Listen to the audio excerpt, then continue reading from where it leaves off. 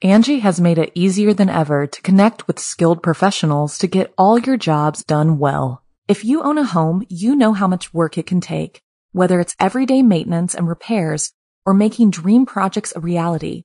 It can be hard just to know where to start, but now all you need to do is Angie that and find a skilled local pro who will deliver the quality and expertise you need. Angie has over 20 years of home service experience, and they've combined it with new tools to simplify the whole process.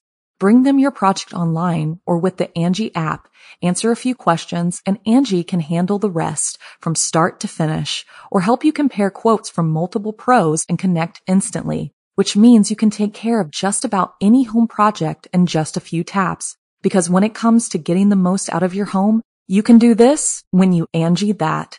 Download the free Angie mobile app today or visit Angie.com. That's ANGI.com. The following program is a production of Chilling Entertainment and the creative team at Chilling Tales for Dark Nights, and a proud member of the Simply Scary Podcasts Network. Visit simplyscarypodcast.com to learn more about this and our other weekly storytelling programs, and become a patron today to show your support and get instant access to our extensive archive of downloadable ad-free tales of terror. Thank you for listening and enjoy the show. The darkness has found you.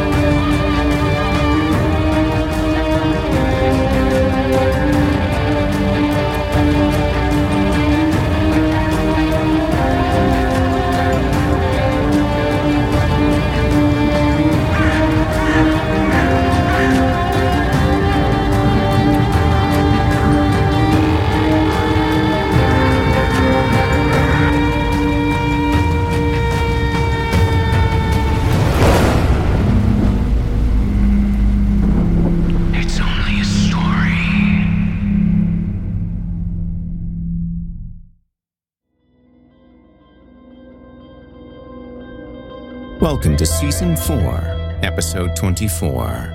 I'm your host, Jason Hill, and I'm so tired. So very, very tired. We've come to the end of Season 4, end of our long journey, Hillheads. I've overridden the safety protocols and my finger rests on the Horror Hill kill switch. After that, I will open the blackout curtains on my studio window and allow the first rays of the morning sun to fall upon my impure flesh and end this horrid existence, freeing my soul from the bonds of living death.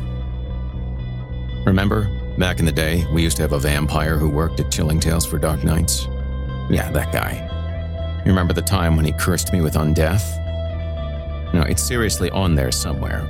You might have to go back a little bit. Yeah, you'll find it. Ashes to ashes, dust to dust. However, before I say goodbye to the night, I have a little story for you. This one comes from talented Horror Hill newcomer and fellow Delawarean Siobhan Carroll. And then that's it. After the last line is read, Horror Hill will be gone forever. Until Season 5. Shall we? You're listening to the standard edition of this program.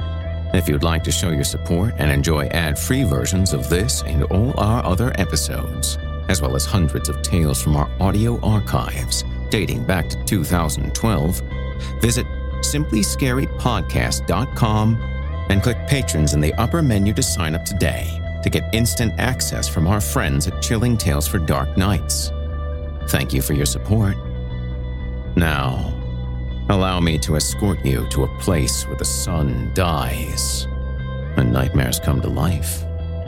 Welcome, listener, to the Horror Hill. You haven't found the darkness. The darkness has found you.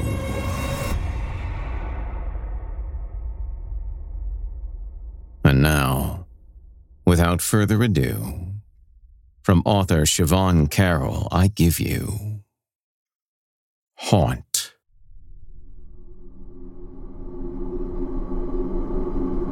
May 31st, 1799, Indian Ocean. 17 degrees 10 minutes north, by reckoning 9 degrees west off Cape Negre. Swift did not think about the Zong.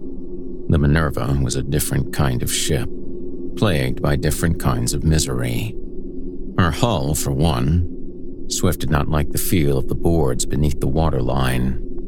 Leaning over the jolly boat's gunwale, he plunged his arm deeper into the ocean, seeking further damage. "How's she fare?" Swift shook the water off his arm. "A stern lake between wind and water," he said. "'Tis an ill wound for an old ship to bear." He glanced at the sun, a yellow smear in a haze of grey. A storm was brewing. "And her hull wants copper plating?" DeCurr stated, an able seaman. He heard what Swift did not say. "We must move quickly. Pass him the oakum, boy." There were 3 of them in the jolly boat. DeCurr's to manage the oars, Swift to patch, and the watchboy to assist and learn. But, like her mistress, the Minerva's jolly boat was ill-provided for the sea, and the boy had been bailing since they'd launched her.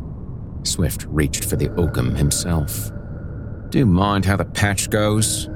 DeCurr said to the boy, as Swift stuffed the sticky fibers between the boards and laid over the tarred canvas.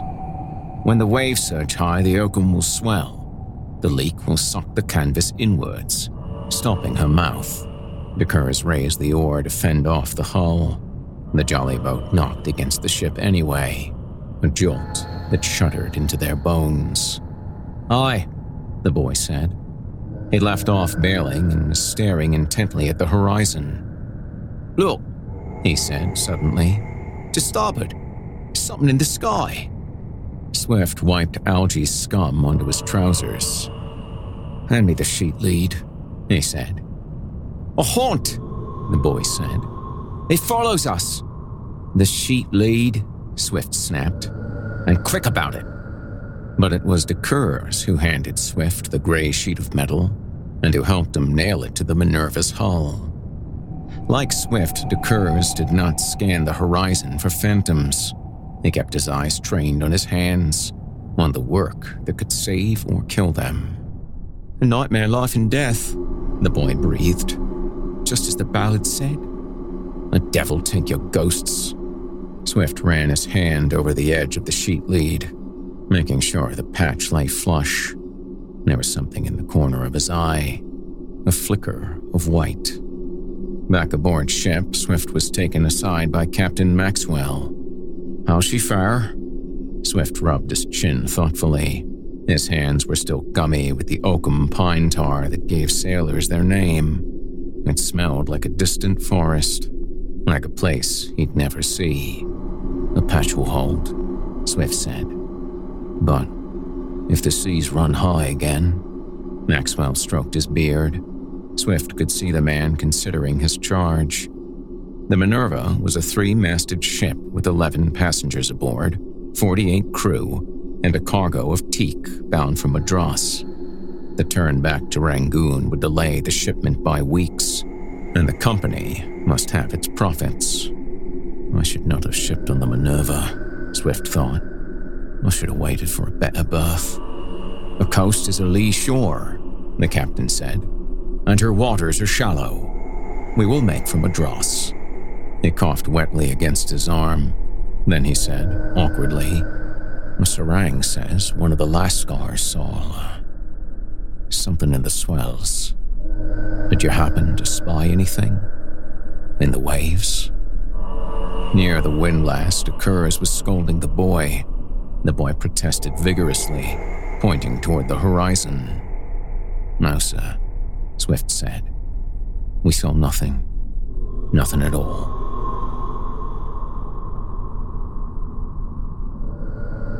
The gale blew into their teeth on the 1st of June, a choking whirl of greenish mist.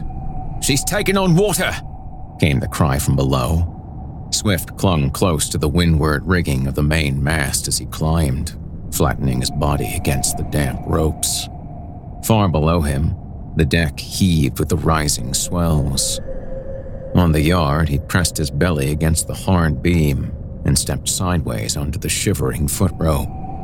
It was his stomach now that bore his weight as his hands clawed in the heavy canvas of the mainsail.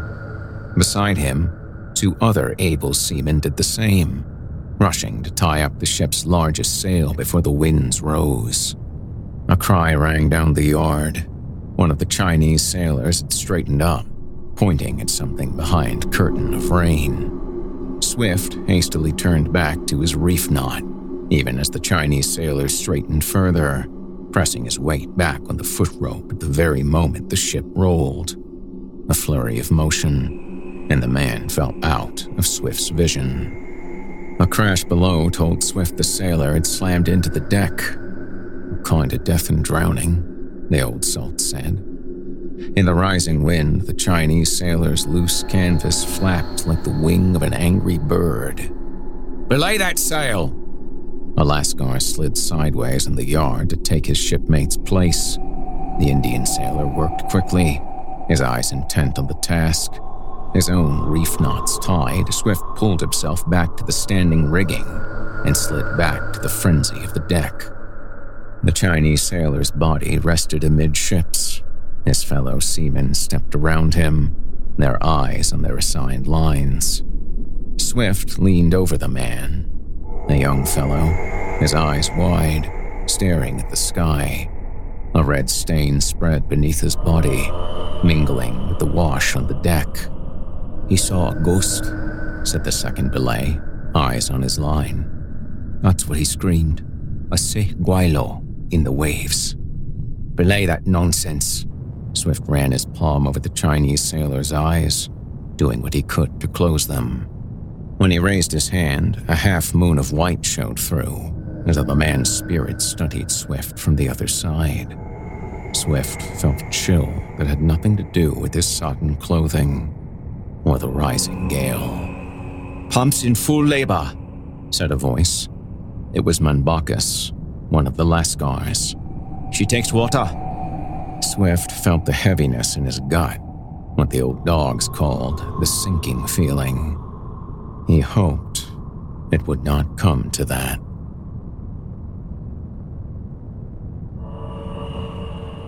Crouched in the forecastle, the starboard watch discussed the rumors.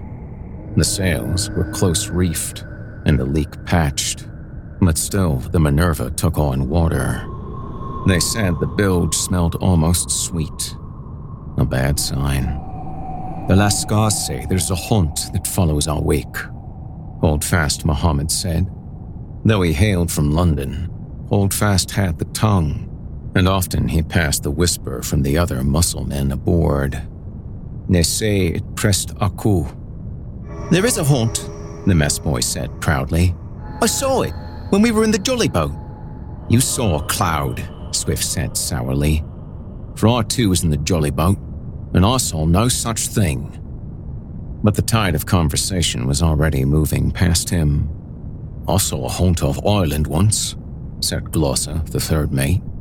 "I'm no Frenchman to turn tail and run, but I'll tell you boys, I was damnably scarified." "You saw a haunt and lived to speak of it? You're a lucky man, Glosser," the curse said. "That I am, boys," Glosser laughed. "A jacktar with the devil's own luck." "It could be the Dutchman that follows us," mused the fresh-faced sailor they called Pretty Paul. "Him that cursed the name of God.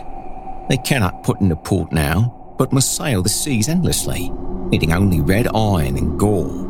He seeks out all the old sinners of the sea, to press them for his crew." "It could be the Mystery," the boy said. "A slave ship, where the Negroes bound the captain to the mast and forced him to sail till the end of time. That's the wake, said Paul. A mystery where the slave ship turned into a rock. One of its crew were a magician. He killed the Negroes first, and then the sailors. And lastly, he bound the captain to the foremast and forced him to stand watch until the devil himself came to claim him. The forecastle had grown quieter at the mention of slave ships. The Curs watched the boards, Holdfast Mohammed and Glossa. Swift knew then that they'd all worked the trade. Warning of what? The boy was deaf to the silence swelling around him. And what would it talk you all aboard? Perhaps it was a Negro he meant, Cobb said, thinking aloud. For plantation men sometimes call Negroes black, on account of their complexion. Paul, whose own deep tan had been put down as black in the ship's log, scoffed. "'Twas a tar that told me that tale," he said. "And 'twas a tar that sunk the ship, a Yorkshireman." "Ah," Cobb said. Everyone knew it was unlucky to sail with Yorkshiremen. The boy's brow remained furrowed. "But what would a tar kill all aboard? On a slave ship?" "If you've not sailed under many captains," Glossa said. The crew laughed the way men do when they're eager to change the subject. "What do you think, Swift?" said Holdfast Mohammed. "Does your patch still hold?" It was telling, Swift thought, that the man would now rather talk of leaks than haunt ships. "She holds," Swift said. "The Minerva has life in her yet." The men settled under the forecastle, listening to the drum of rain above. Swift rubbed his scarred hands together for warmth. He did not think about the song.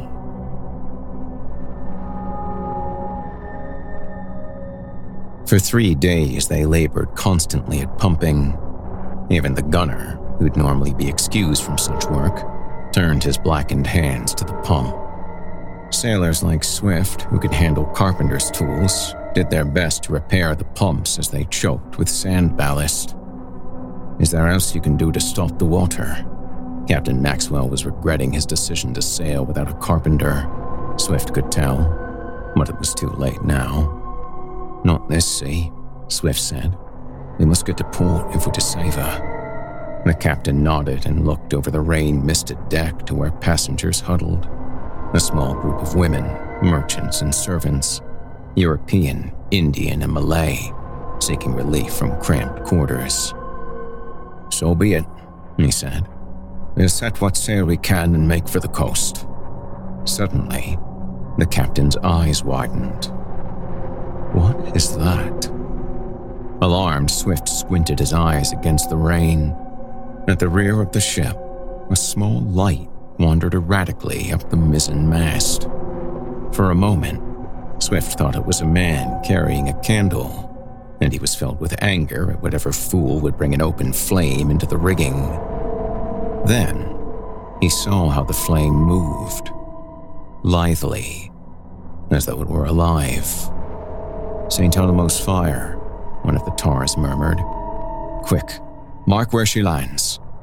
"Best get below decks now," Captain Maxwell advised his passengers, his voice betraying a hint of strain. "The wind's picking up." The flame flew suddenly to the middle of the ship and soared to the top of the main mast.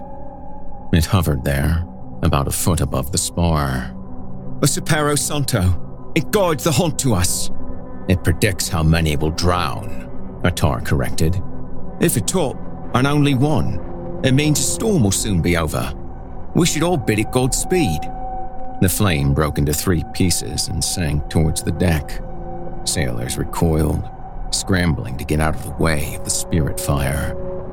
The corpusants hovered over the Minerva's deck boards, still and silent. "3 a deck," the captain muttered, almost under his breath. "That's no good omen." Swift's mess boy edged forward, studying the triangle of flames with a cat's intensity. De Kers yanked the boy back and cuffed him on the ear. "Oh, look," one of the European passengers said. "There's more." Horrified, Swift followed the passenger's gaze over the side of the vessel to where 100 or so of the tiny flames reeled and spun. Beneath the corpuscants, the ocean burned like witch's oil, green and blue. Allahumma ramataka arju, prayed one of the Muslims. Fala takilni ila nafsi tarfata'an. Wish them Godspeed, the captain ordered, his voice thick. And see to your lines. Have you ever seen that? The boy asked as his messmates hurried to their stations. St. Elm's fire, and so many of them. What does it mean? Swift had no answer. Around him, he could feel the wind rising. Angie has made it easier than ever to connect with skilled professionals to get all your jobs done well. If you own a home, you know how much work it can take, whether it's everyday maintenance and repairs or making dream projects a reality. It can be hard just to know where to start, but now all you need to do is Angie that and find a skilled local pro who will deliver the quality and expertise you need. Angie has over 20 years of home service experience, and they've combined it with new tools to simplify the whole process. Bring them your project online or with the Angie app, answer a few questions, and Angie can handle the rest from start to finish, or help you compare quotes from multiple pros and connect instantly, which means you can take care of just about any home project in just a few taps. Because when it comes to getting the most out of your home, you can do this when you Angie that. Download the free Angie mobile app today or visit Angie.com. That's ANGI.com. Pulling up to Mickey D's just for drinks? Oh yeah, that's me. Nothing extra, just perfection and a straw. Coming in hot for the coldest cups on the block. Because there are drinks. Then there are drinks from McDonald's. Mix things up with any size lemonade or sweet tea for $1.49. Perfect with our classic fries. Price and participation may vary. Cannot be combined with any other offer. Ba-da-ba-ba-ba. I've drowned no cat, and I've killed no albatross, Glosser said in the mess. Above the starboard watch's heads, the second day of the gale howled and roared. I've whistled down no wind, and yet death fires reel about our rigging, and the damned follow our wake, sending good tars to their deaths. It's not the hunt ship that made a crew lose his footing, said Holdfast. The Lascars say he had hungry eyes. It were the hunt ship that killed him, Glosser said firmly, and it'll kill us until we give it what it wants. Swift's throat was dry. He wanted no part in this. And what does it want? DeCur said sharply. Have you hailed that vessel, Glosser? Have you taken a message from the dead? Oh, no fool DeCur is to hail a haunt. No, Glosser said. In dreams I heard it so. My lost brother, he came to me last night. His mouth was full of seaweed, and his shoes full of sand.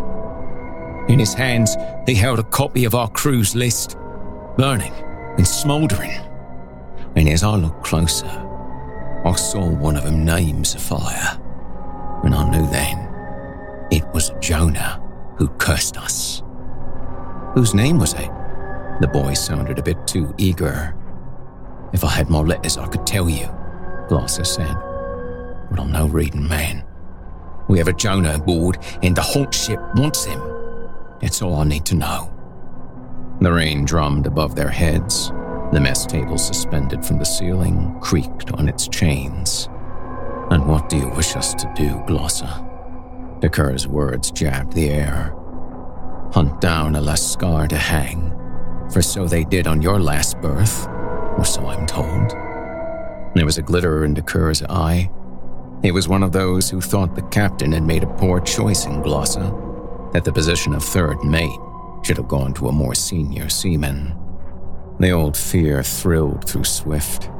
He shook his head warningly at DeCur's. Glosser was a mate now, after all, and had the power of the lash. Holdfast Mohammed looked up from the swinging mess table, his face grave. Is that true, Glosser? I will pass no whisper for you if it's so. Glosser waved his hand. "It was a different matter," he said. "A theft. The captain would not look kindly on you if you stir mutiny among the Lascars," DeCurs said. His eyes met Swift's, and Swift knew DeCurs expected him to speak up, to draw on his authority as the other old hand in the mess. Swift dropped his gaze. Glosser forced a smile on his face. Now, fellas," he said. "What's this talk of mutiny? I ask only that you keep your ears and eyes open, that's all. 'Tis no more than good tar should do." Tension loomed around them, and then the boy spoke up. "Perhaps the Hunt is a mutiny ship," he said helpfully. "Like the Eagle." "Perhaps it's your arse," Cobb said. The men laughed, but Glosser gave DeCurs a sidelong glance, and Swift knew it was not over between them. 3 days later, the gale wind still blew, and the ship pitched low and heavy.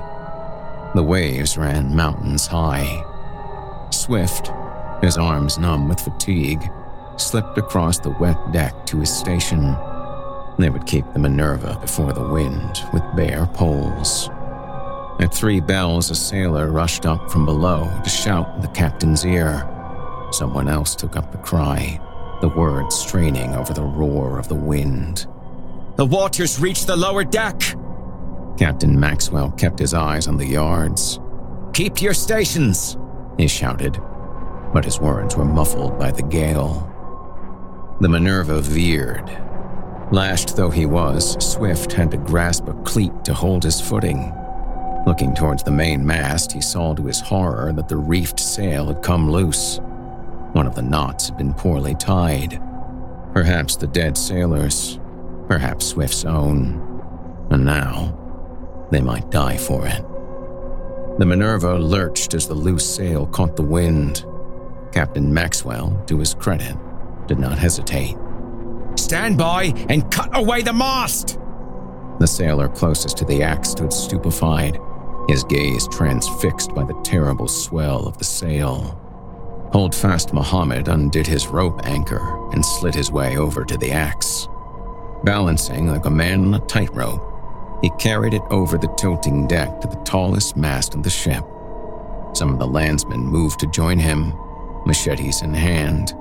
The sharp crashes of their blows were muted by the deafening wind. Swift could not help but turn to watch the mainmast shudder. After an age, the mast sagged sideways and with agonizing slowness, tilted into the ocean. Such was the wind sound that he could not hear it fall, but he saw the mast drop, and saw also the terrifying snarl of rope and timbers that moved with it. "No," Swift said. They had not cut away the rigging properly. He ducked as the stays tore loose. Wood splintered. Heavy wooden blocks careened across the deck. The captain shouted orders into the wind, but no one could hear him. Horrified, Swift watched the ocean rise up behind the labored gunwale. Distracted, the helmsman had let the ship broach to. Now broadside to the wind, the Minerva's deck tilted into a wall of water. The waves smashed across the deck. Swift grabbed hold of a chest, struggling to keep his footing as warm seawater drenched him. The ship's bell clanged faintly, desperately. Abandoned ship. A Malay woman staggered out of her hatchway. Swift stretched a hand to her, grabbing her by the wrist. "Help me," he shouted to his fellow sailors. He could not hear his own words above the wind roar, but DeCurs, clinging to the gunwale, nodded. Together, they managed to pull the confused woman, her heavy skirts darkening with water, back to the quarter deck. Swift looked for a stray sheet with which to lash her to the standing rigging, but the water on the deck seemed to be washing ever higher.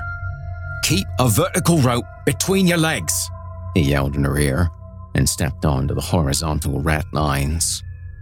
Together, he, the woman, and DeCurs climbed up, away from the ocean. He could hear faint screams from below. The lower decks were almost fully submerged.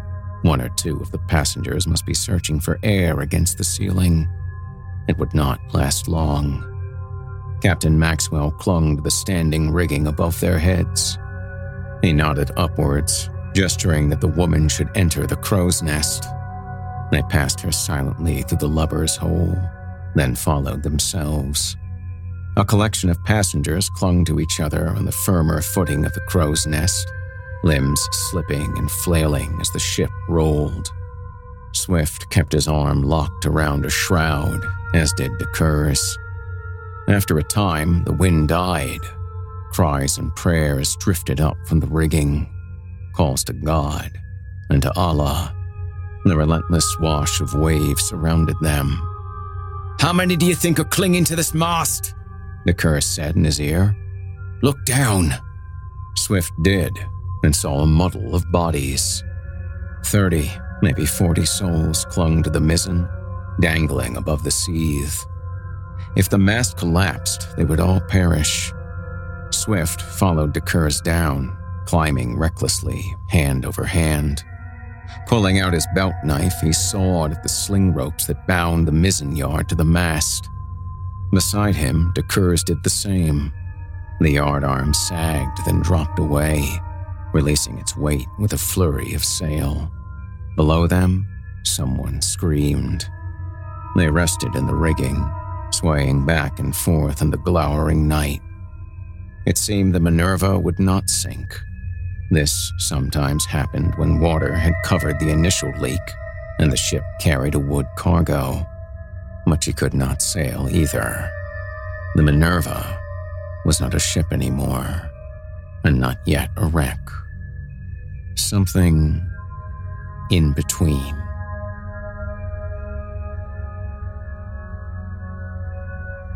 Dawn cracked the sky but brought no hope with it.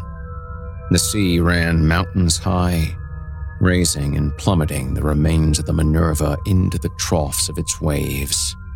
Men and women clung to wet rigging, while the spray of wind-driven foam whirled about them. Most held to the mizzenmast rigging. A few sailors near the front of the ship had managed to scramble up the foremast. The stump of the main mast had offered no purchase to anyone.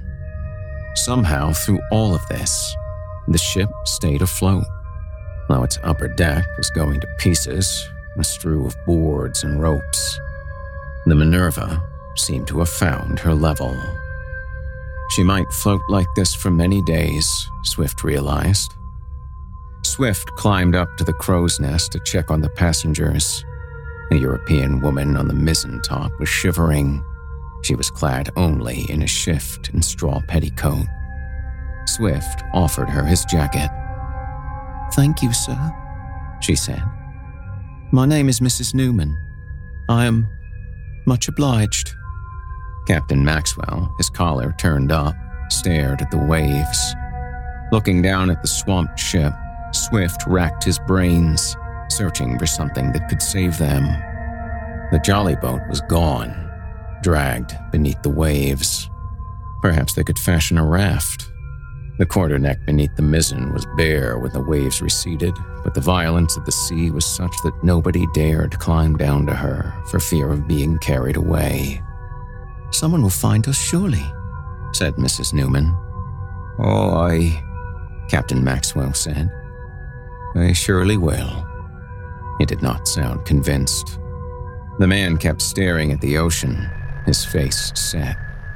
Swift did not like his look. "I'll go below," Swift said, "and see if there's anything useful in the wash." He said it as much to the passengers as to the captain. They should know that things were being done. But as he climbed down the rigging, he felt despair wash over him. They were clinging to the remains of 2 masts above the remains of a ship that could no longer sail. They were at the mercy of the wind and current now, in the Bay of Bengal, in monsoon season. He climbed around the shivering sailors and landsmen until the rigging grew too crowded to pass. Embracing the shrouds, he watched the flotsam that swept to and across the quarter deck, hoping to spy something useful. knowing that even if he did, the waves were too high to fetch it.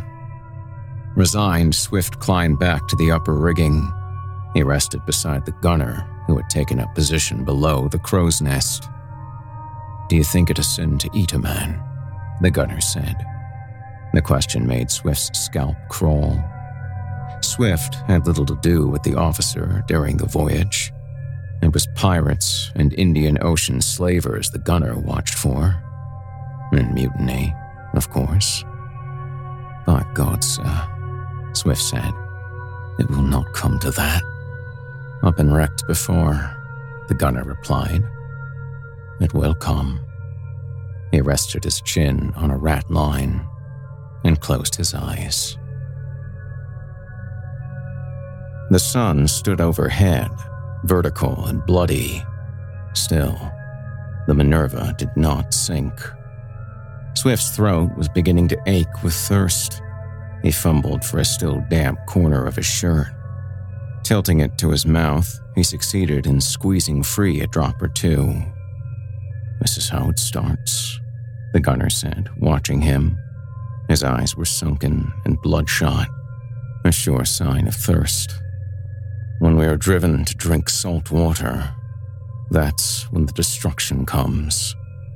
"You should not talk so much," Swift said. He realized as soon as he spoke that he left off the obligatory "sir," but the man did not deserve it, and he could not whip Swift now. "You'll scare the women." The gunner shrugged to show it did not matter, and lay back against the shrouds. "We could dip our coats," said a voice from below. Glancing down, Swift recognized his mess boy, huddled between two lascars. He was surprised at his own surge of relief. He was glad the boy had lived. The boy said again in a small voice, "Captain Inglefeld in his narrative said he dipped his coat in the water and lay against it so the water seeped into his flesh and left the salt on his skin. Is such a thing possible?" A tar dug into a lower rat line sounded doubtful. "Let us try," Swift said. He did not say, "It will at least keep us busy." Anything was better than lying endlessly against this swaying grid of ropes, thinking on death. He was a sailor. When death came calling, he wanted it to catch him doing something useful. A sailor donated his jacket. They fastened a rope belt to it and passed it down the ladder so the lowest man could dip it into the ocean before passing it back up. It was a laborious, careful task on a swaying mast, exactly the thing to occupy a man and keep his thoughts from dreadful tales. The women, however, had no such action to take. When Swift clambered up to the crow's nest, he saw Mrs. Newman weeping, the other women staring straight ahead. Their skin had begun to blister in the heat. Swift passed the wet coat to the women first and showed them how to daub their arms with it. Mrs. Newman moved slowly, as if in a dream. "Take your time," Swift said, as kindly as he could. "How bad is it?" she asked. "Truly?" "We're still afloat," Swift said. "Perhaps a passing ship will spy us." "Indeed," he lied. "I thought I heard a gun last night. We're not the only ship in the sea." "Aye," muttered a sailor below. "Would have rather we were alone than with the ghost ship alongside." Mrs. Newman's nostrils flared. She looked for all the world like a small animal trembling inside a Rangoon market cage. "What is he speaking of? What does he mean?" It's nothing," Swift said. "Just Taw's talk." He could have kicked the man. "Don't you worry about her," the gunner said, as Swift retook his position on the standing rigging. "She'll outlast us all. Her type always does."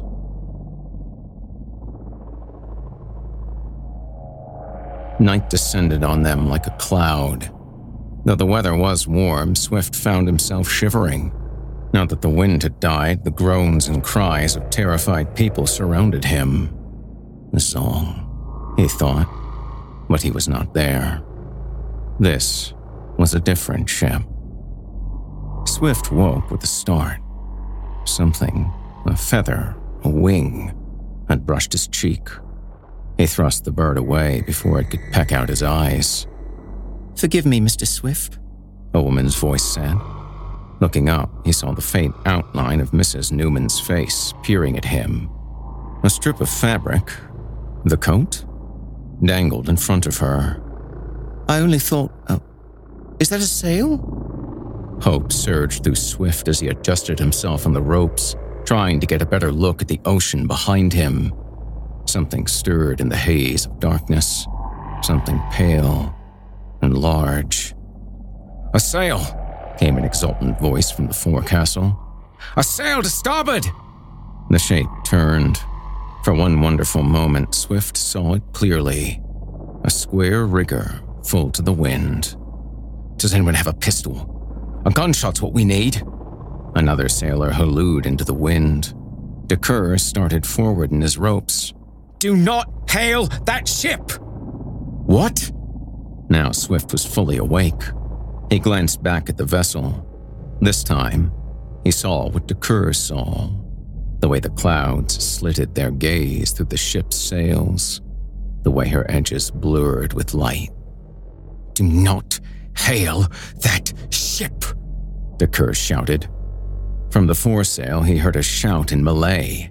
Angry voices rose from below. Others were realizing the danger. And yet, the hallooing man would not stop. Perhaps he was a landsman. Perhaps he was desperate enough to not care about the consequences. "Ahoy!" the man yelled. Bare-chested, he leaned out from the mizzen, his shirt fluttering in his hand as an improvised flag. "We're here!" The man's body flew away from the rigging. His arms and legs bewildered themselves into the air as he fell into darkness. The sailor who'd pushed him leaned back in to the congratulations of his fellows. "Too late," DeCurr whispered. Swift raised his gaze. The ghost ship was turning their way, her cobweb sails filling with impossible wind. Her whiteness was a loathsome thing, the white of a bone pushed through the skin, the white of a shark's tooth as it eats a man alive. What is that?" Mrs. Newman said in wonder. Her words called Swift back to himself. "Look away, madam," he said. "Do not gaze upon that ship. Your soul depends on it." He turned his face to the shrouds. The moaning, heaving noise of the wreck faded into a new kind of silence, in which Swift could hear only the breathing of the wind and the waves. Light moved over the rigging. He squeezed his eyes shut. In the distance, someone wailed. The rigging trembled, then stilled. After a long quiet, the maid spoke, her voice traveling far in the stillness. "Ship's gone," she said, and added, "It took."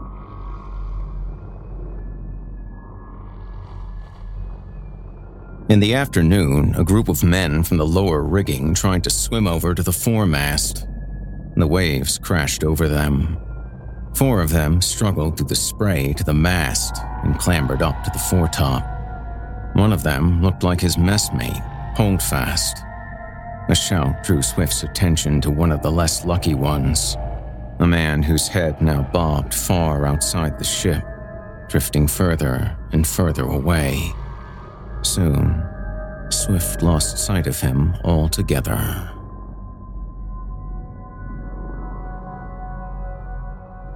The Tars had no shoes to eat. They'd worked the Minerva barefoot in the Lascar style. Some tried gnawing the leather on the rigging, but soon laid off, declaring it too bitter to be endured. Instead, they made do with scraps of canvas and pieces of lead, which they passed up and down the line. "You should not eat that," Mrs. Newman croaked as Swift took up a piece of lead the size of a coin. "It's poisonous." Swift put the lead into his mouth. It tasted like nothing, like the air itself. He sucked on it, enjoying the temporary sensation of moisture on his tongue. "The haunt," someone said wearily. "It's here." The sun was still in the sky, and yet there the ghost ship was, a miasma against the waves. It approached silently, the way Swift had seen sharks approach a woman struggling in the water. He turned his head away, but this time, he saw. White tendrils slashed out from the haunt, ropes that were not ropes. Some twisted around limp bodies, dead passengers, Swift thought, or the tars who drowned earlier.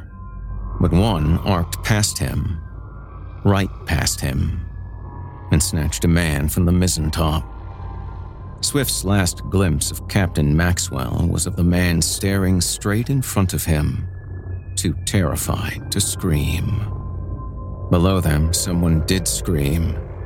The ropes under Swift's hands pulled taut. For a dreadful moment, he thought the entire rigging might go, ripped free by this man fighting for his life. But then the ropes sagged back in place. Behind him, the man's scream faded into a strange and awful distance. "That is no ship," Mrs. Newman said in a small voice. Swift chewed his piece of lead to powder and swallowed it down.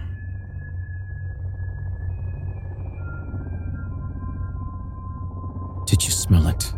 DeCurs asked. Swift was caught off guard. "The haunt." The old salt said that ghosts had a smell, a stench by which a lore-steeped sailor would know them. "I did not catch it." "I did," DeCurs said. "It smelled like sick and pus swept together on a hot deck. It smelled like a hold full of shit and fear. I know that smell. So do you." Swift felt ill. "I smelled nothing," he said. "I think I saw her netting when she came about," DeCurs said. Swift pressed his forehead against the rat line. He could feel the rough fibers of the rope cutting into his skin. "You think she's a slaver?" The word surprised him. Swift had not thought to speak, not out loud. "Aren't most ghost ships slavers? They are in the tales." DeCurs leaned forward to eye the snoring gunner, then lowered his voice. "I knew you'd been in the trade by the guinea scars in your legs," he said. "Aye, and by the scars on your back. You sailed under a hard man." "They're all hard men," Swift said. "Aye, but some are harder than the devil himself." DeCurs leaned into his shroud, his face in shadow. "Were you articled?" "I was. Woke up on the tavern floor with a crimp holding a paper in front of me. They said I'd signed, so what could I do?"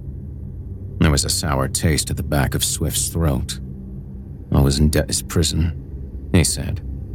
"I took the guinea door." "A hard choice," DeCurs said. "Not for me," Swift said. "Not then." He remembered how Bessie's hands had twisted as the captain described the offer. Swift's debt paid. If only he'd agreed to sail aboard a slaver. And he remembered watching Emily clutching the bent twig she called a doll, thinking how tired he was of watching his child play in a prison cell. Swift was no fool. He'd expected to die on that voyage, as most slave ship sailors did, from disease or from the captain's beatings. But with his debt paid, his family would be free. He had not known then that how his debt would accumulate on board, that it would be not one voyage, but 2, then 3 that he would owe. Bessie and Emily were long dead now, but Swift's debt was still alive, out there somewhere, looking for him. "Beware, beware the bite of Benin," DeCurs said. "As one comes out for 40 goes in. Well, we're the ones who came out, and how Well, here we are. And here's the haunt ship. Come to collect. The gunner laughed. The sound jolted them both. They had not realized the man was awake. You think the haunt comes for you? Oh, how fine you are in all your sins. Me? I have drawn lots to 8 men. I have cracked a boy's leg open and sucked the marrow from it. I have heard this talk before of curses and providence, aye, and eaten the flesh of those who talk so. The cur shifted away from the man. He climbed downwards, not caring that he had to contort himself around the bodies on the rigging. Swift followed, but he could still hear the gunner talking after them. Here's your truth, the gunner called. The haunt comes like the wind comes. You fools think it comes for your sins because you want to believe that there's justice in the world? There isn't any. He's mad, the cur said when they reached the lower rigging. We'll all go mad here. They hung on the ropes and watched the deck below. The sea was calmer now. A few sailors had left the rigging and were trying the quarterdeck, staggering about on the wet boards. We should get the passengers below, to stretch their legs while they can, Swift thought. We should build a raft. Glosser was right, the cur said after a time. We must have a reckoning.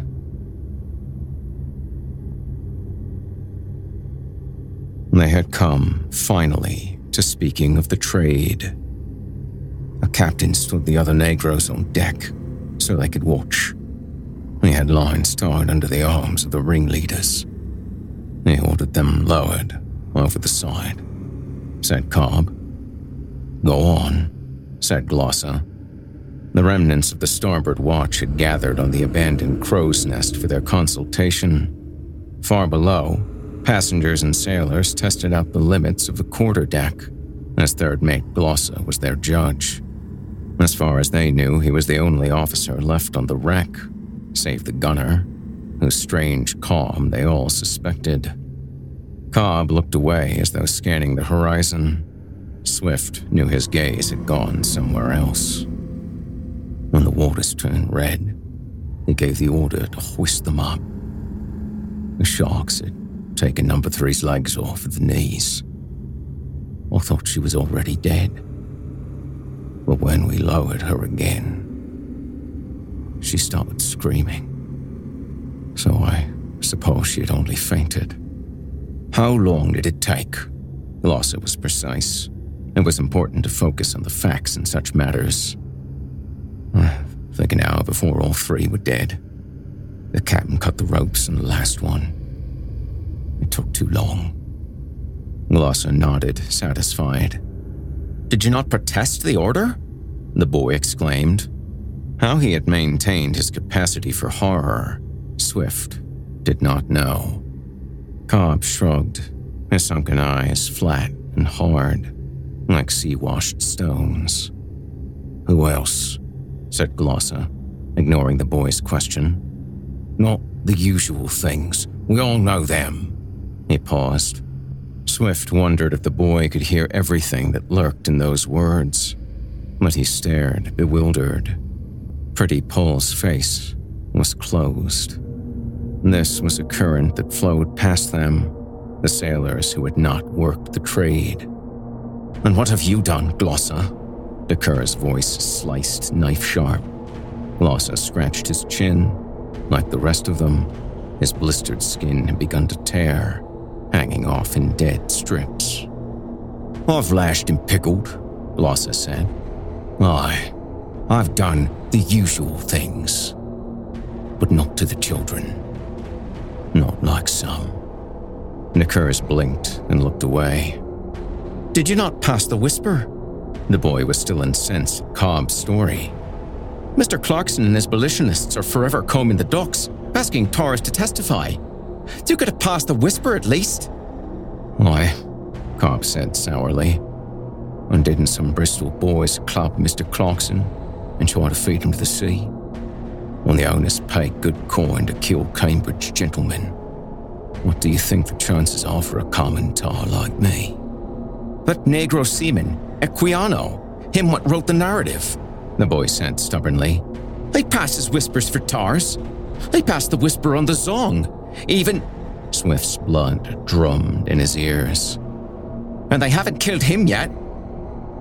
I had a shipmate who passed the whisper once, DeCur said. His voice had gone low and strange. Listen, he said, fixing them with his gaze. There was a ship. She sailed under a hard man. A Negro caused trouble on the hold. Number 37. So this Captain Bremer, DeCur's face contorted for a moment, as though he would like to spit, but thought better of it. This Bremer, he ordered the man whipped and pickled with salt water. You know, he said to Glossa, the usual things. But this captain, he went further. He hung the man up on deck and tortured him with thirst. He would give the Negro no water. He said, though that number was strong and would have fetched a good price in Antigua, he'd give him no water but urine, and no food but shite to eat. The captain's own shite. The Curs gave a strangled laugh. The captain sent his cabin boy to fetch it, but when he made the boy go, a boy younger than you, mind, he said to their mess boy. 11 years old he was, and new to the trade. He didn't know how it is, he added, to Swift. Swift nodded, hoping DeCurrs would fall silent, knowing that he would not. There was a kind of madness that came upon slave ship sailors sometimes, a fever in their blood. Some blamed it on the African air, but it was more than that. And DeCurrs, blasted raw by sun and wind, had it now. It was this fever and not courage that sent tars into the courts to testify, knowing they'd be killed in the alley afterwards, knowing their wife and mother would be brutalized on the streets. It was this rage Swift knew that sent a tar to point his hand in court, that made him into a monstrous revenant. It was not a man at all, but some dead, alive thing returned from the sea. A witness. He didn't know, DeCurrs repeated, and he refused the order. He wiped his face with his skinny hand, considering. The captain had him flogged and brined, of course. 60 lashes, but it wasn't enough. He dragged the boy up the deck and put a plank over him. He ordered us to walk on it, he said dispassionately. He stamped on his breast so he could hear his bones splinter. The boy's shit came out of him, and the captain forced it down his throat. Then he hung the boy up on the mainmast. He gave him and the Negro the urine to drink, and forbade us all to bring water or food to them. For 3 days they hung there while we worked. I don't think anyone dared to try to give them water. I know I didn't. The captain gave the boy 18 lashes each day, even as he died. When I sewed him into his sail, his flesh felt like jelly to the touch. His body was purple and swollen huge. You could not tell it was a child anymore. The sharks took them both. DeCurrs glared at them. I did not pass the whisper, but my shipmate did. 14 years old he was. I found his body floating by the docks. I said nothing. I said nothing for all my days sailing the Triangle. I said nothing after. Only the cabin boy spoke up. And my shipmate. Children. Only them. De Curris rubbed his chin again. I think you know what must be done, he said to Glossa. Glossa shifted uncomfortably. De Curris' story seemed to have taken the wind out of his sails. Is there anyone else? There was a ship, Swift thought. He could feel the words in his mouth. She was called the Zong. There is no one else, De Curris said, cutting off anything Swift might say. He stood up, abruptly, wobbling on his weakened legs. Swift reached out to steady him. No, De Curris said, and patted Swift's hand. Swift released his grip. Shipmates, De Curris said sternly, I leave you in a sorry state. But if I have accursed you, I do remove it now. If any of you live, carry word to my sister, but do not tell her about the ship. Then, before anyone could intervene, De Curris tipped himself backwards. Sky bloomed through the space where he had been. Swift leaned forward, searching the ocean with his eyes. But De Curris had already vanished under the waves. He did not come up again. After a while, Glossa shifted his weight. He did not look at them. We must get off this wreck, he said. We must get off today.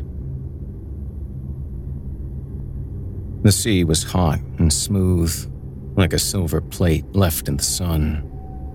This is our chance, Glossa said. He'd been signaling the men on the foremast with a handkerchief. They, in turn, had employed themselves in making a raft from the foreyard and spritsail yard, lashed together with ropes and spars rescued from the flotsam. In the afternoon, they launched her, paddling with pieces of plank they had whittled with their belt knives. The survivors from the mizzenmast waited to greet them. Avast! Said a sailor on the raft, bearing the blade on his belt knife. The raft cannot support you all. Only the strongest can come, said another. All hands must paddle if we're to make it to shore.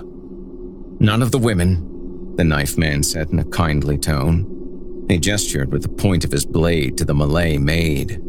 She guessed the meaning of his words and stepped back a few paces, dropping to her knees on the few planks that remained of the quarter deck. Cobb stepped forward. I've got life in me yet, he said. I'll sail with you.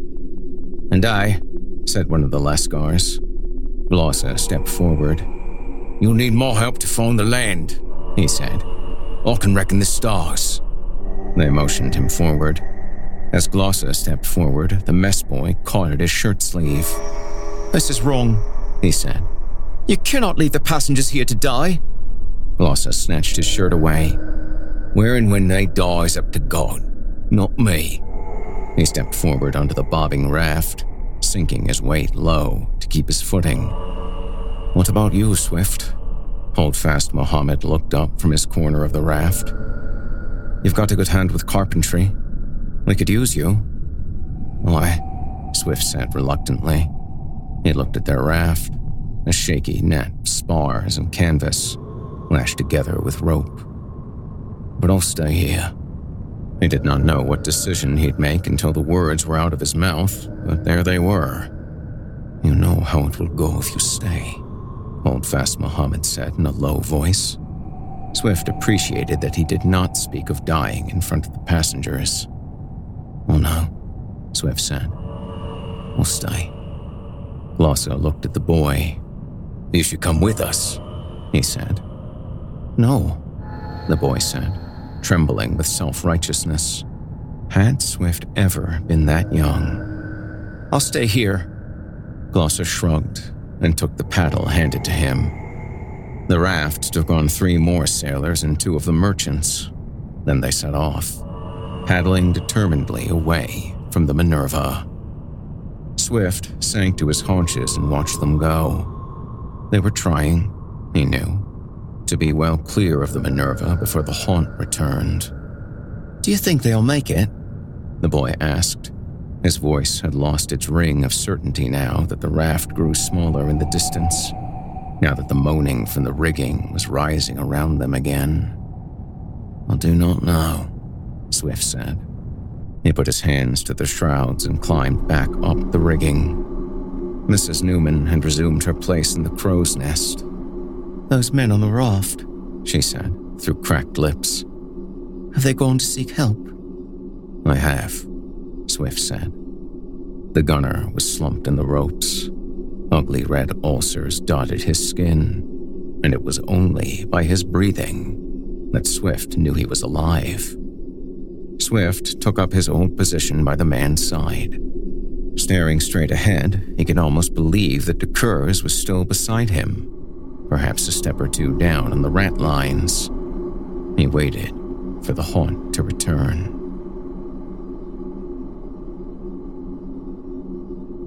On the 3rd night, they heard screaming over the water. Not a lot of screaming. 2, maybe 3 voices. One went on for some time. "That was the raft," the gunner said. "I cannot abide a raft anymore. Not after what I've seen." Swift opened his eyes.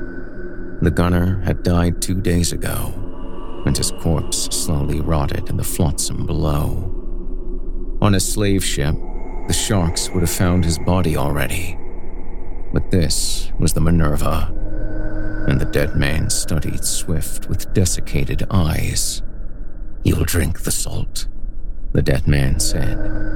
"It'll help for a while, and then it'll drive you mad."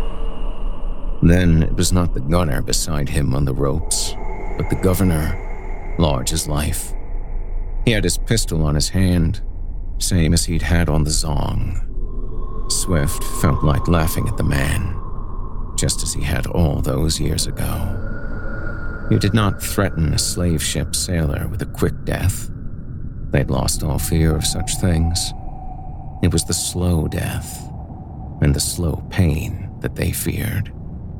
The thirst, the pickling, the sharks. "Water," someone croaked above him. It was the Malay maid. She dangled the coat to him. Swift took it from her and wrapped it around his shoulders, for his hands were losing their grip. He descended the rat lines slowly, step by step, stepping carefully around the living and the dead. The sea was calm. The boy lay stretched out on the quarterdeck. Swift shook him, and he stirred. "You should climb," Swift said. "The waves will wash you away in the next gale." "I'm terribly sorry, Mr. Swift," the boy said. "I do not think I'll have the strength for it." Swift looked up at the rigging. The numbness in his muscles told him he did not have the strength to pull the boy up.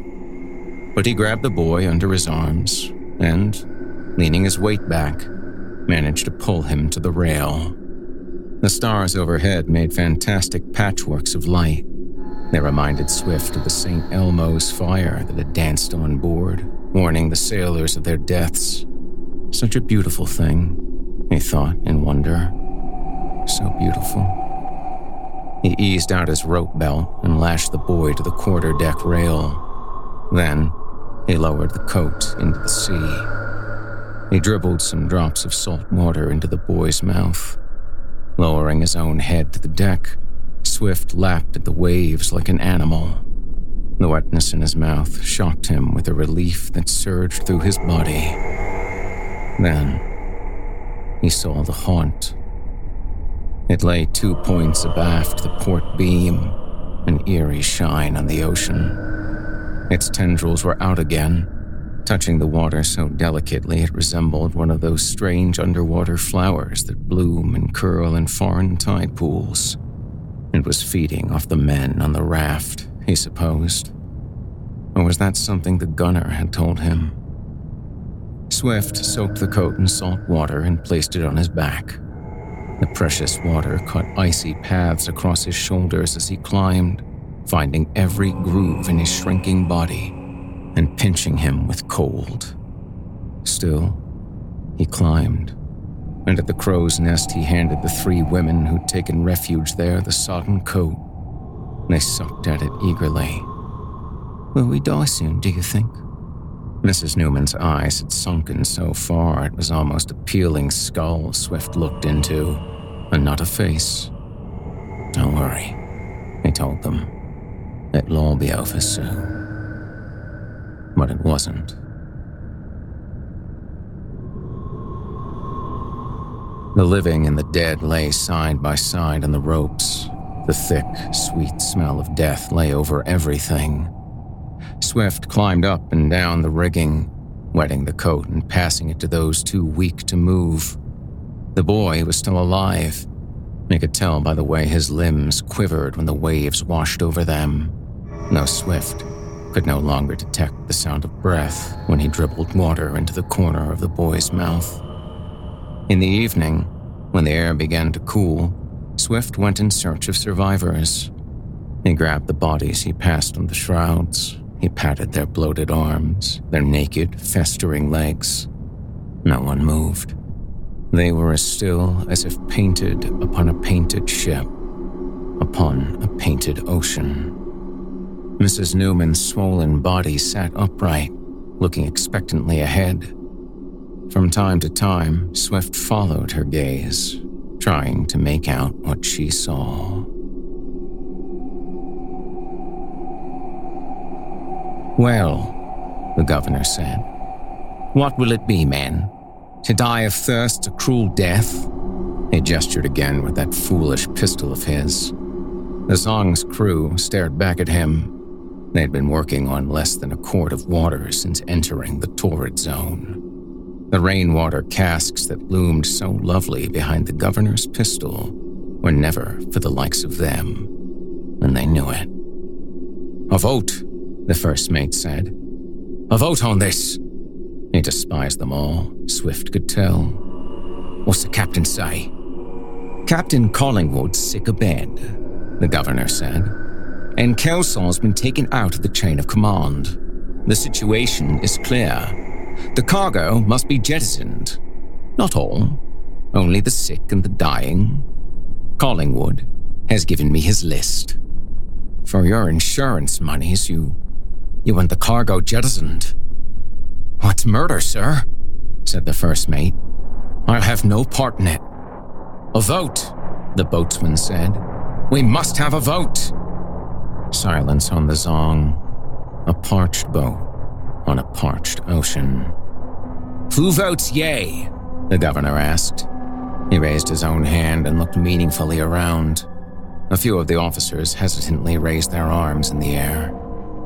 "If you vote yea," the governor said, "I'll see to it that every tar here gets a cup of water in his ration."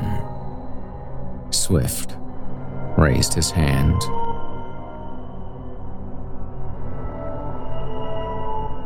Listen, there was a ship. She was called the Zong. She was low on water, or so they said. Part of her cargo needed to be jettisoned, or so they said. Her cargo was a collection of humans in chains. They pushed the women and children out one by one through the cabin portholes. The first ones went quietly enough, but the others struggled. The slaves could hear the screaming as it drifted through the hold. They understood they were going to die. You have no idea how much even a sick child can fight you when she knows you're dragging her to her death. The governor kept pointing. "This one," he said. "That one." They took the healthy along with the sick. The governor couldn't read, Kelsall said. So what was the point of a list? Some of the tars joined in. "This one." A woman scratched Swift's arm as he reached for her chainmate, so he grabbed her by the hair. "This one." It is no great thing to drown a slave or two when they are sick. when they have caused trouble. It is a usual thing. They jettisoned 54 the first day. The governor said the number should be noted down for the insurance claim. 54. The next day, they marched the men up to the quarterdeck. This time, with the chains and shackles still on. They'd fight less that way, the governor said. And the chains would drag them down quicker. 42. They had to stop for a time to see to the sails. One of the Negroes had some English. He said all in the hold were begging to live, promising to survive on no meat and no water until port. 38. 10 women committed suicide, leaping from the deck to join those in the waves below. 48. One man managed to climb back aboard. They kicked him from the netting into the screaming ocean. 144 in all. Or maybe more. Despite the governor's efforts, they'd lost count halfway through. The usual thing. The descent into the stinking hold, the lash with the cat, the feel of a man's arm resisting as you haul him forward, the shouts, the crying, the pleas. Usual things. Save that first day when Swift rushed above because the stench of the hold was getting to him. That was all. And he rested his burning arms on the gunwale and saw a pregnant woman giving birth in the waves.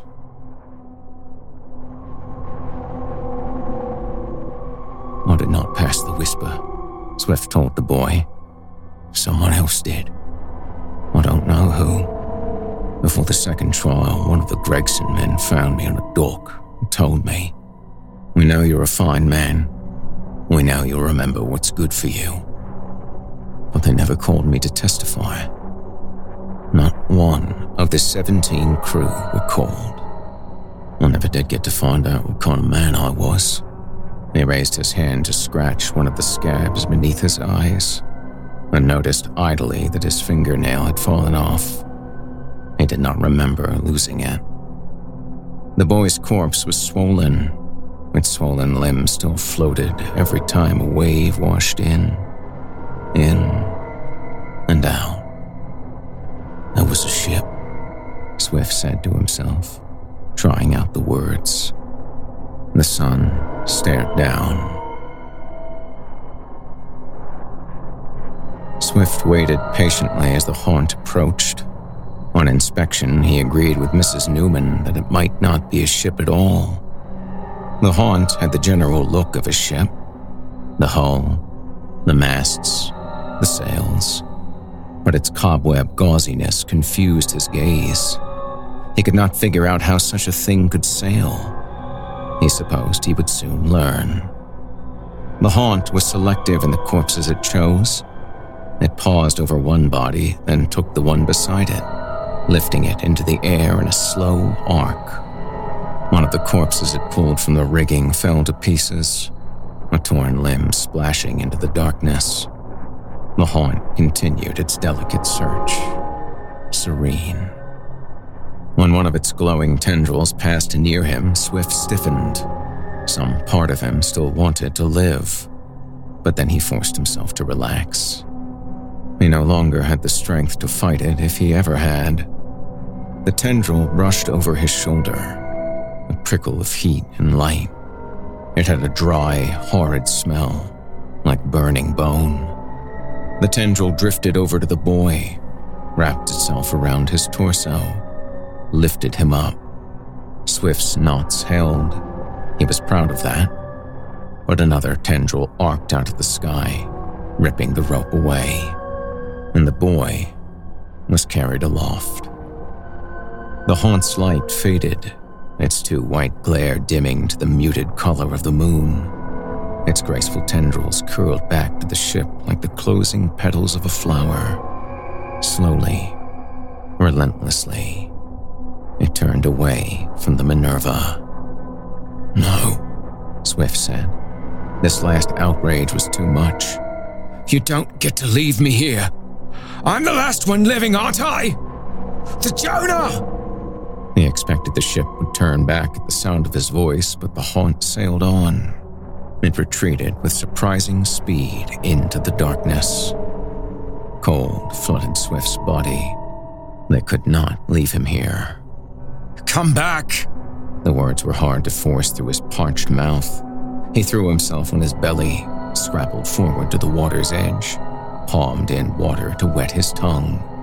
"Come back!" His voice was louder now.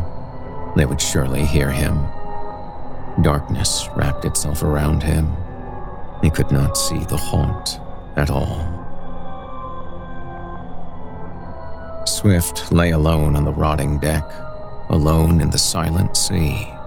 He sometimes thought he heard the dead conversing above him, but he could not make out their words. He expected them to return, the dead. Surely they would come back. De Kers and Glossa, the boy, the women, Bessie, Emily, his little girl as he'd seen her last, with the blood cough dribbling down her dress.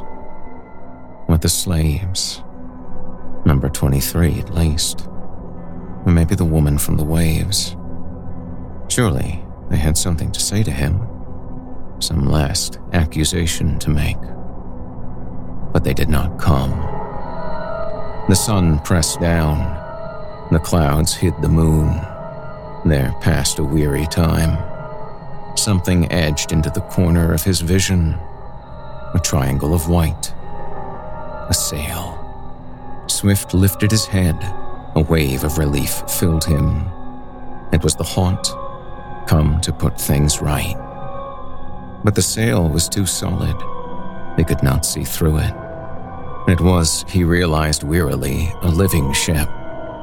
They watched it pass. There was no reason now to summon it. No one to save. But the silence pressed down on him, heavy and terrible, an agony of silence. Swift tried to speak, but his tongue had withered with thirst. No noise came out. It was too far now to reach the waves that washed the quarter deck. So he raised his arm to his lips, bit down. The warm taste of blood freed his tongue. He croaked, shouted, wordlessly.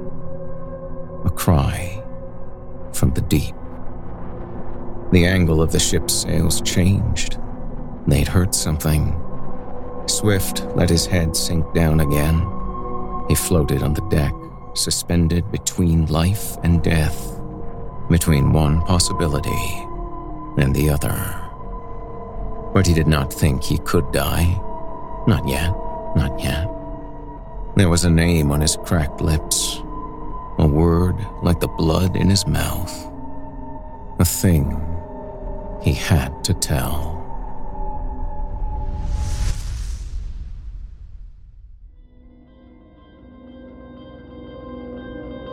You've been listening to Haunt by author Siobhan Carroll. Siobhan Carroll is an associate professor of English at the University of Delaware, where she specializes in British literature from 1750 to 1850, and in modern science fiction and fantasy. Readers can find other fiction by Siobhan in Beneath Ceaseless Skies, Ellen Datlow's The Best Horror of the Year anthology, and indexed on her website. If you enjoyed what you've heard on today's program, please take a moment to stop by our iTunes page or wherever else you listen to your favorite podcasts and leave us a 5-star review and a kind word. It makes a huge difference and would mean a lot to me. If you'd like to hear more lengthy tales, be sure to take a look at my audiobooks, available now on audible.com. If you'd like to hear a premium, ad-free edition of tonight's and all our other episodes, visit simplyscarypodcast.com today and click the Patrons link in the menu at the top of the screen. You'll find yourself at chillingtalesfordarknights.com, where you can become a patron for as little as $5 per month and get access to our entire audio archive dating back to 2012. including past episodes of this program, all of our other shows, and hundreds of standalone releases, all of them ad-free and available to download or stream. If you happen to use Facebook, Twitter, Instagram, or YouTube, you can follow and subscribe to Chilling Tales for Dark Nights there, where you'll get all of our latest updates and new releases and have the chance to interact with us each and every week. You'll find me personally on Facebook, Twitter, and Instagram as well. Until next week, listener, when we meet up once again atop the horror hill for yet another dance with darkness, I bid you good night. Sleep tight, listener, and whatever you do, if you hear scratching at your door, don't open it. The darkness may have found you, but it's up to you to let it in.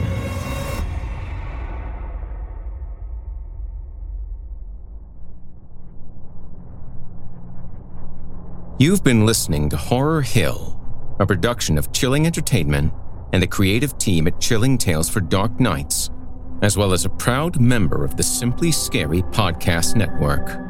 Visit simplyscarypodcast.com today to learn more about our network and our other amazing storytelling programs.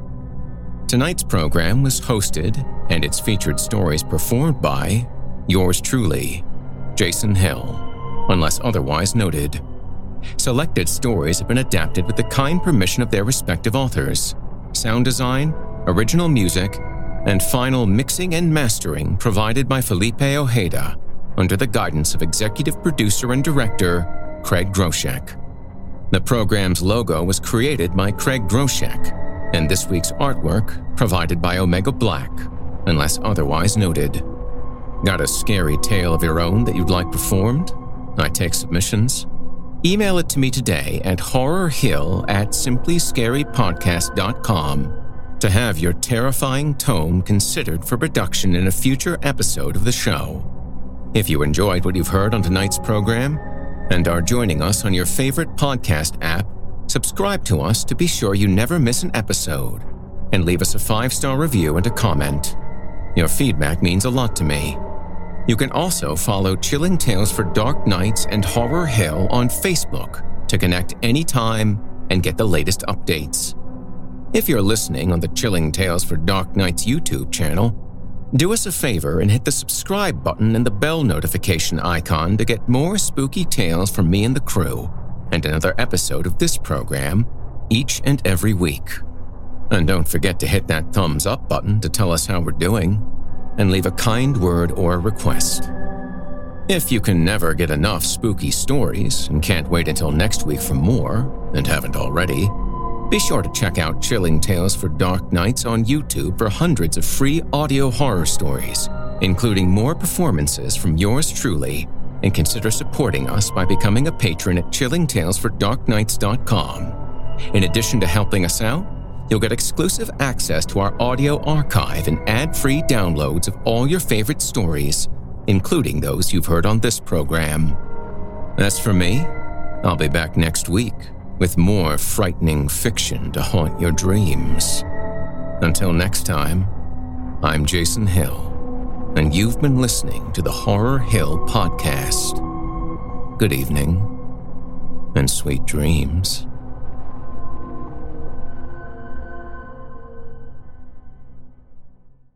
Angie has made it easier than ever to connect with skilled professionals to get all your jobs done well. If you own a home, you know how much work it can take, whether it's everyday maintenance and repairs or making dream projects a reality. It can be hard just to know where to start, but now all you need to do is Angie that and find a skilled local pro who will deliver the quality and expertise you need. Angie has over 20 years of home service experience, and they've combined it with new tools to simplify the whole process. Bring them your project online or with the Angie app, answer a few questions, and Angie can handle the rest from start to finish, or help you compare quotes from multiple pros and connect instantly, which means you can take care of just about any home project in just a few taps. Because when it comes to getting the most out of your home, you can do this when you Angie that.